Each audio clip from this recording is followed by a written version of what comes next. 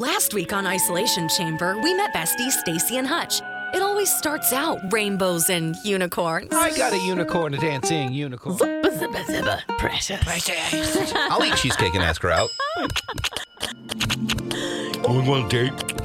She's being polite by smiling. That's when things got sticky. She's the chubby chaser, clearly. What are you, stupid? And took a turn for the ominous. I found out we're all gonna die. I was wondering why you were so chipper. Does death scare you? Despite all the turmoil and empty threats, if there's one thing these besties will always agree on, it's... Don't have friends. Or will these besties have a change of heart? You're better than I am. Mm-hmm. You like a party. Mm-hmm. You like social gatherings and all this. It's good for your mental health to socialize.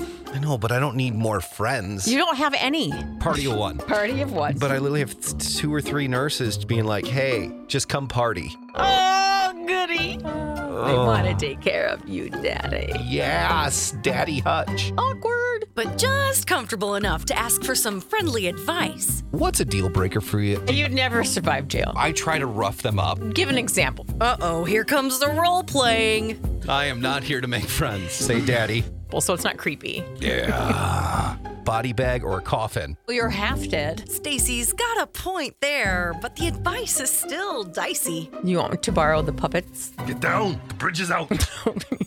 No. Will Hutch survive what the future holds? Daddy has a date. Your nurses have me, Okay. and they're asking for a lot of money. Price tag matters. You made me do it? Tune in next week for another episode. And remember, no one can evade the Isolation Chamber. Chamber.